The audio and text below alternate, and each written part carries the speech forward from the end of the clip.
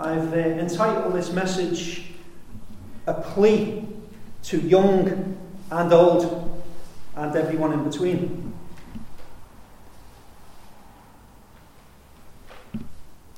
Our passage mentions youth, and of course it's in some ways it's a great time to for young people to have that vigour, that enthusiasm, strength.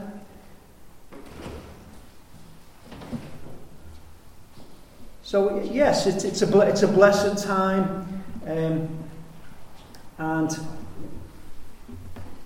the young person looks out on this world and sees innumerable opportunities to do things, and they have a reasonable hope that they will have maybe decades in which to do these things. Youth is also quite a crucial time, quite a serious time as well. Imagine a 13 or 14-year-old pupil in school being asked to make decisions on what they might study in the years ahead.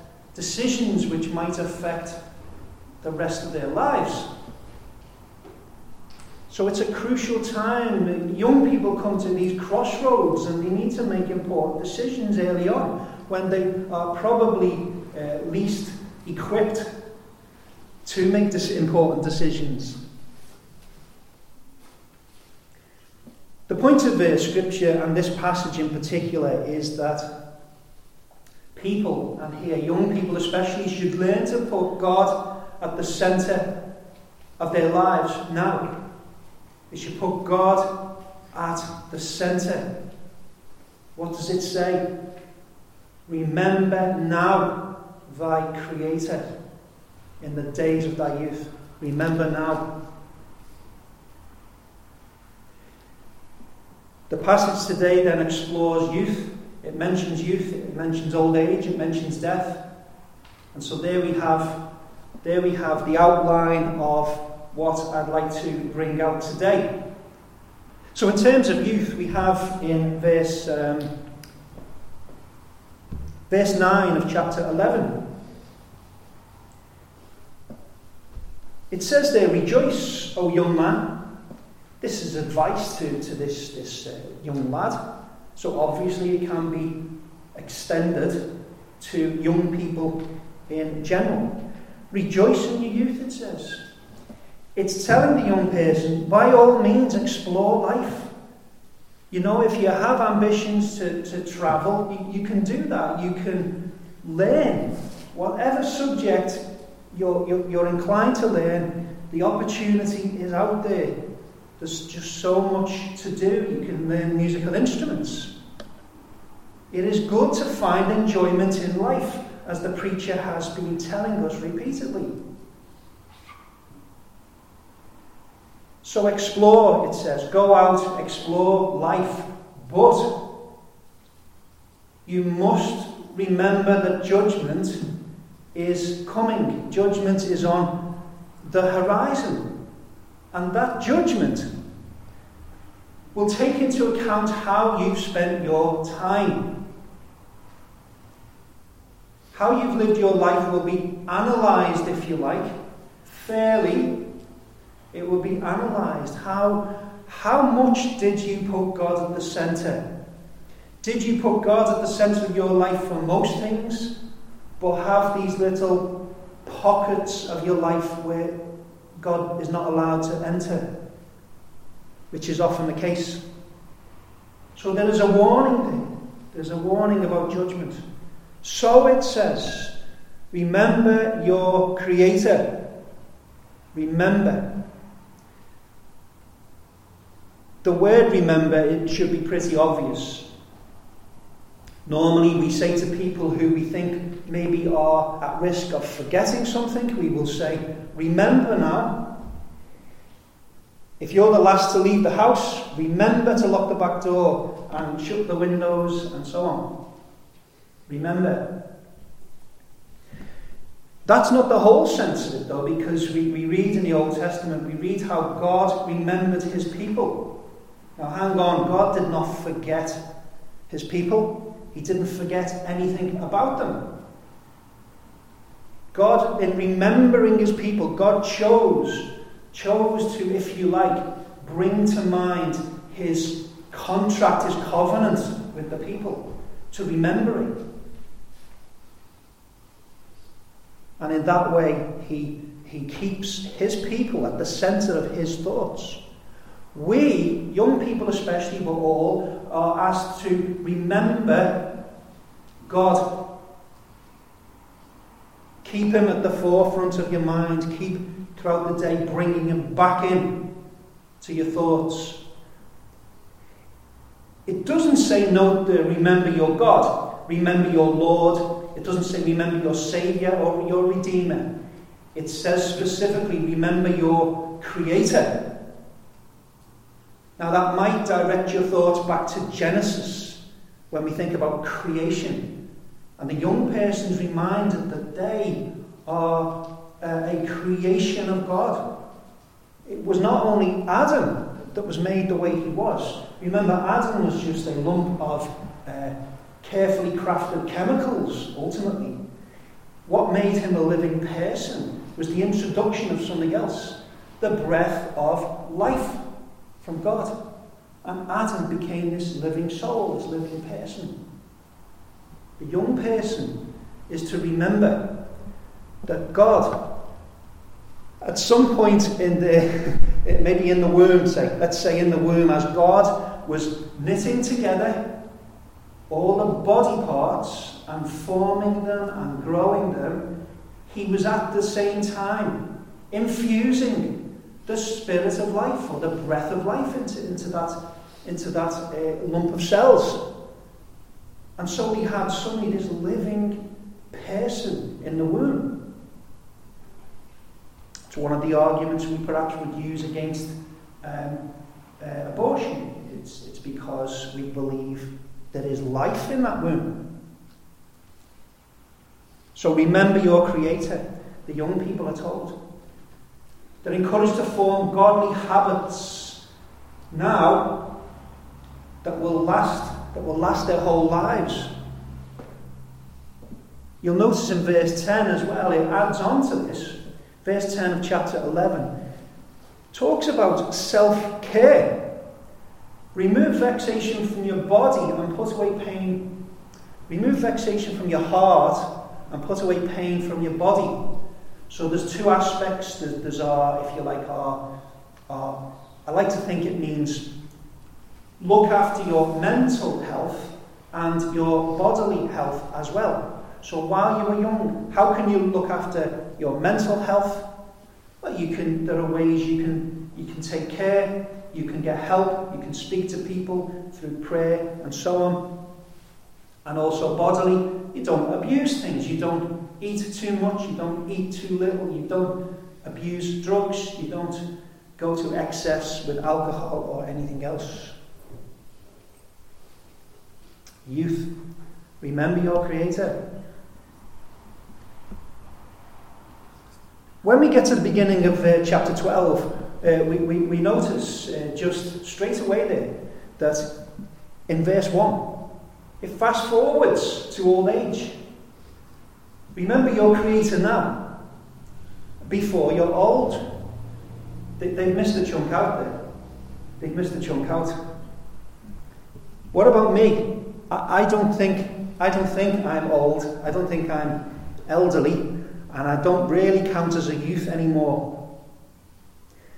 Middle age then? What about all those middle years, the in-between people? It seems to have omitted this. Why? What use is there in omitting this big chunk of life? Well, it occurred to me that it could be because the preacher here wants us to understand, wants young people to understand, that life just vanishes. And the transition from being young and full of life to being old will be quicker than you can imagine. You think 5 decades or so is a long time. Well, I guarantee to young people it will go faster than you can believe. So this omission, if you like, this deliberate omission, causes us to remember that there's a fast forward from youth to old age. It's the same spectrum. And we might even say that youth is the start of old age. Youth is the early stages of old age. Because, friends, once you reach that magical age of 21, the deterioration starts then. That's a depressing thought for young people. The deterioration in body starts when you are young. And you can remain fit. You can do that. You can remain fit and supple if you make the effort. But still, the inward deterioration, it's inevitable. And so I'd say there's a message there for young people and also for the people in the middle. As we people like people in their 30s and 40s and 50s and maybe 60s, they're in this middle bracket, and there's a message here for them. You know, you've already gone halfway or most of the way, so you need to think carefully about how you are using your life as well. Think about how it describes old age here in verse 1. Some very negative comments here. It says in verse 1, old age is described as the evil days. The evil days. It says, in the same verse, it says about no pleasure, having no pleasure in them. Now, if you are, say, 70 and reasonably fit, you might say, well, that doesn't describe me. I don't feel like that. If George was here today at the back, George is he retired or is he just about to retire? If you ask George, are you like an old geezer? Are you an old man now? Well, of course he doesn't feel that way. George is running around the place and working, and he's full of vigour. But you go and visit Don, who's 90 odd, and Don says, I'm just fed up. Every day is a battle. He's fed up with life. He wants to go. He wants to go and be with God. So it's no wonder these terms are used, because that's the norm, isn't it, for old age, because it's associated with decline and weakness and illness. In fact, the previous chapter, verse 11, it says days of darkness. It sounds very gloomy, doesn't it, Mavis? Days of darkness. Now, if you're a Christian, you can have joy till the day you die, even if you live to 110. You can have joy in your suffering. Most people on this planet don't have God, don't have the Spirit, and therefore don't have recourse to to God's peace and blessing. But even the Christian, as they get older, they start to notice the number of tablets they take each day increases. They take tablets for this, then they have to take tablets for the other, then they have to take tablets to counter the effects of the first tablets. And every day there's pain, there is discomfort, stiffness, and it probably is not going to go away anytime soon. So old age, well, this I want you to understand, this whole scripture today is about one thing. It is that old age is coming, death follows, so get yourself in order now. Get right with God now. Put him at the centre of your life. Okay? Now, having said that, there are details here in the preacher's description which I would like to comment on. Now, the problem, as I said to you a few weeks ago, is that Ecclesiastes, being what's called wisdom literature, like the Proverbs, they use sayings, idioms we call them, sayings from ancient Israel 2,000, 3,000 years ago. So it's going to be difficult, one, to translate them, to know how to translate them, and secondly, how to interpret them. I can tell you that there is in these verses there's a wide variety of opinion. I am not going to be the one to tell you what these mean, and these debates have been going on for many centuries. I just wanted you to keep in mind the main message. It doesn't matter if you disagree with me on my understanding of these verses, as long as you accept what the whole thing is about. So what I will do today is I will give one interpretation.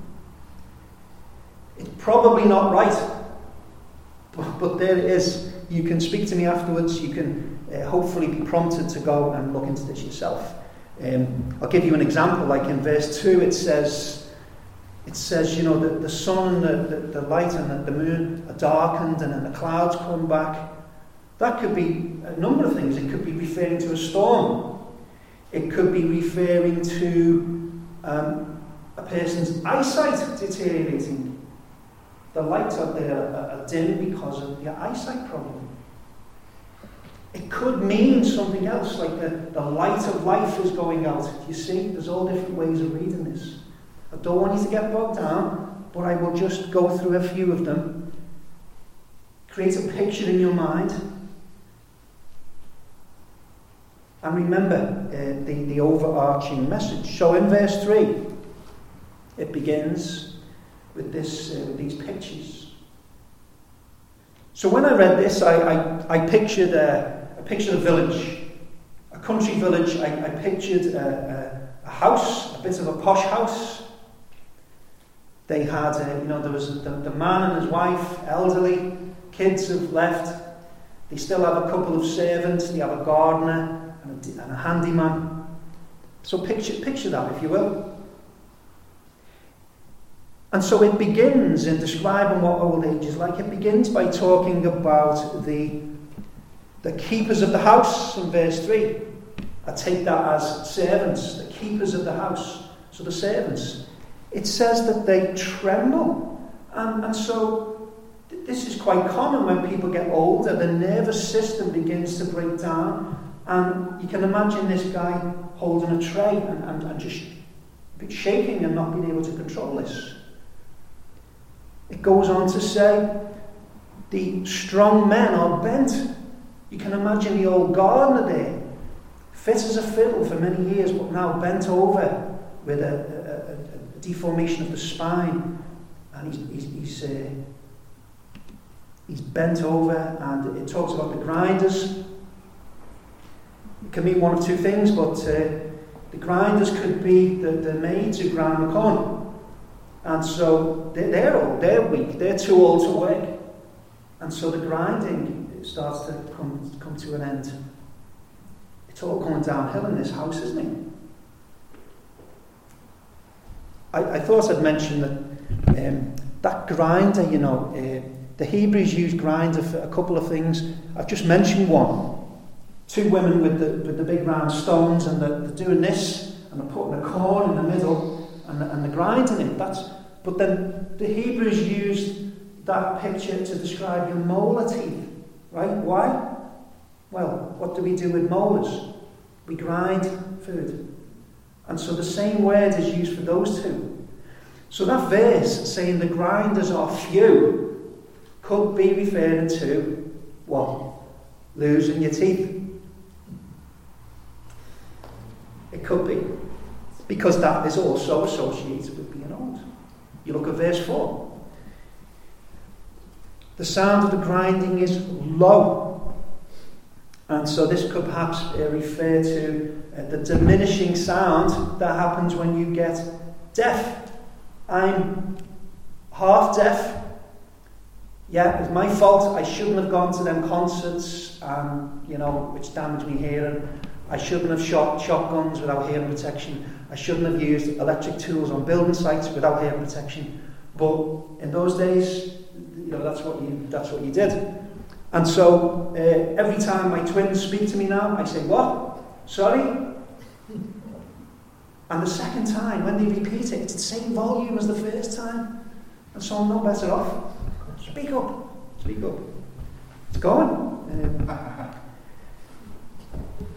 You suffer as well, do you? We've got another reference there to one rises up with the sound of the bird. It reminds me of how these nuisance birds in our street, they wake up at some ridiculous hour. I don't even think the sun's up, and they start squawking, start singing. It's very beautiful, but you don't want to hear that at 4 o'clock in the morning. And here, you've got someone who wakes up, at the slightest sound, and perhaps that's to do with sleeplessness. I've noticed when people get older, they complain that they sleep less. And I'm a big believer in sleep, and I think what's happening is you need to be active to knock you out to go asleep, to get a good night's sleep. So think about it. If you're old and you're inactive, then you can cope with being asleep for three hours a night because there's no activity in the day. But that sleep deprivation has a knock-on effect and causes all kinds of other things. So it's a lack of activity, which is often no one's fault. And then also verse 5, I'll mention one more thing. Verse 5, be afraid also of what is high. Now, obviously I consult certain other translations of the Bible, and I still come to the conclusion that means heights. So why is it associating fear of heights with old age? Because young people have it as well. It's because people who formerly were okay with going up, working on, up ladders, develop a fear. It goes on to say there are terrors in the way, which means that there are other things people become wary of as they get older. I can think of driving, because I know people who would drive all over the planet, and then as they get older, they start to say, I don't like driving now in the dark. I don't like driving when it's raining. I don't like driving into a city. I don't like driving when, and you get this developing fear of things that formerly they had no problem with. So, this developing fear. And so, I think that's a picture there. Whatever way we look at it, it's a picture of diminishing, at least materially. There's a curious mention of a tree and a grasshopper just dropped in there. Verse 5. The almond tree blossoms, the grasshopper drags itself along. I see there a contrast. I see there a great contrast. You see, you have this grasshopper. So the grasshopper pictures an old guy maybe dragging himself along, you see. And he has to witness, every year he has to witness the tree blossoming. In other words, he witnesses new life coming into the world. New life all the time. As he is in decline, new life comes to remind him just how old he is. There's a contrast there. And inevitably, what follows is death. That subject no one likes talking about. Well, it begins in verse 6. It's verses 6, 7 and 8. Death.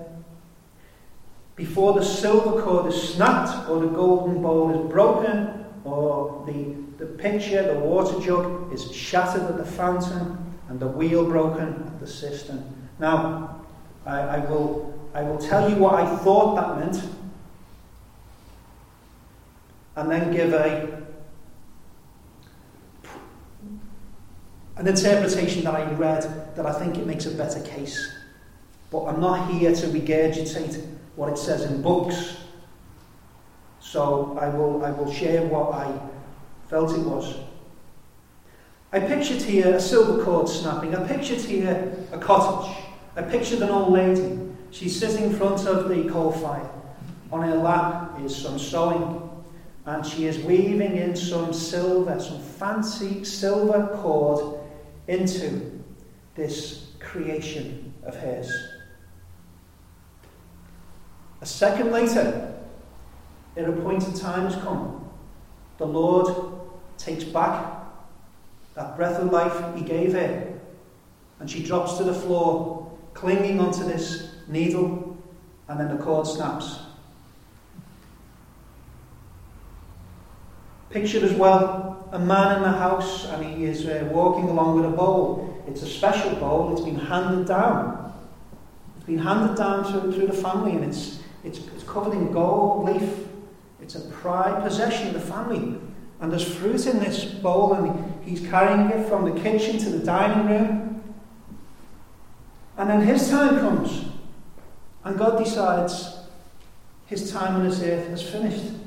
And something happens in his brain, and he drops to the floor, and the golden bowl smashes. And you can imagine a similar scene with the water jug and the other things that are broken. That's what I initially thought of. The clever people who write the books say something different, so I shall tell you. They suggest that there would have been golden bowls suspended from the ceiling by silver cords. And so when a silver cord snaps through age, of course the whole thing falls to the floor, and the golden bowl smashes. And they say similar things about the broken jug. But their main case in saying this is quite simply this. They say that the golden bowl, which acts as a sort of candle, a source of illumination in the house, that's the source of light. And the water jug is the source of, obviously, water. And so they propose that in these things all being broken, the light of life has been removed. The water of life is no longer available. And I find that quite a convincing argument. Whichever interpretation you want, it amounts to the same thing. The end, this incontrovertible point is that death is coming whether we like it or not. If you are a believer, I pray that you would have a bit more enthusiasm about death. I pray you would be able to have more enthusiasm. Some Christians were clinging on to life by their fingertips. So together let's encourage each other to have the mind of Paul, for example, on this, who said, I desire to depart and be with Christ, which is far better, but for now I have some things to do here, so let's crack on, let's get them done. But in his mind, as I've said to you before, in his mind he had his bags packed and ready to go. Death is coming. It says there, verse 7, the dust returns to the earth as it was, and the spirit returns to God who gave it. There's that separation. This verse is not to be used to suggest that the spirit returning to God is the immaterial soul of a person. Let me remind you that we've been directed back to Genesis. We were reminded of the picture that we had a carcass, if you like. God put the spirit of life into it, and now the spirit of life is being taken back again. What went in is what comes out, the breath of life. That's all it means. There's a separation. The spirit of life must be united with that body to form the person, and without the spirit, you're nothing, friends. We're just chemicals. We're just a mass of chemicals that will break down and turn to dust, which is where we came from.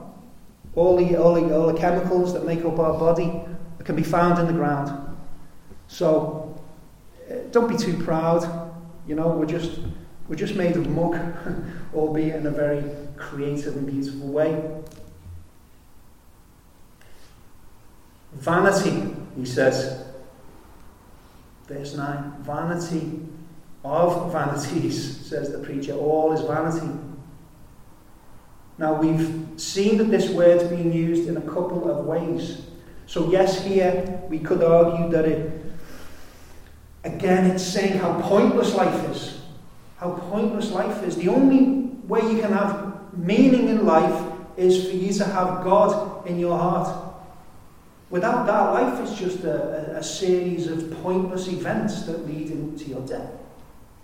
But here, I suggest to you that the meaning is the other side of that word vanity, which is about brevity.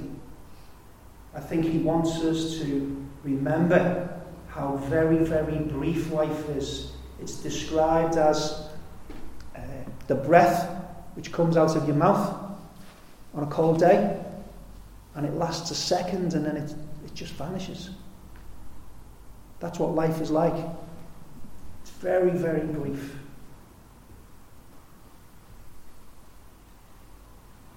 Let me finish with a message to people who are elderly.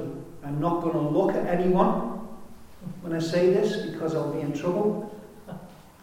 But if you regard yourself as elderly, you know that life has become harder in many ways. Your mobility suffers. There's pain, tablets, stiffness, inability to do all the things you used to do. You used to run around like a spring chicken. Now, the body just won't cooperate anymore. And for you, if you are a believer and you think of yourself as old, I would say, keep God at the centre of your life. Keep him there as presumably you've had in these past years. Keep him there. Don't give in. Don't displace God from your heart by becoming bitter, by being preoccupied with your own afflictions. Take more interest in other people's situations than your own, as far as it is possible within you. This final part of your life is a time when you are to glorify God. Find a way to somehow glorify God in this special golden period of your life when the body is deteriorating, but there are ways you can glorify God that no one else can. Glorify him. If you are one of those in-between people, like me, serve God. Serve God with all your heart while you can. If you're in that middle age, it's likely you still have plenty of energy. You can still run around a lot. You can still get a lot done. Keep God at the centre and serve him with passion while you can. Because what you see in those elderly people is coming your way. Serve him while you can. And a message to young people. The message to young people: remember your Creator in the days of your youth. Remember him while you can. Remember him today. Put him at the centre of your life and of every decision you make. Create habits now. Habits of prayer, habits of fellowship, habits of Bible investigation and reading. Do that now. Remember now thy Creator in the days of thy youth, the scriptures say.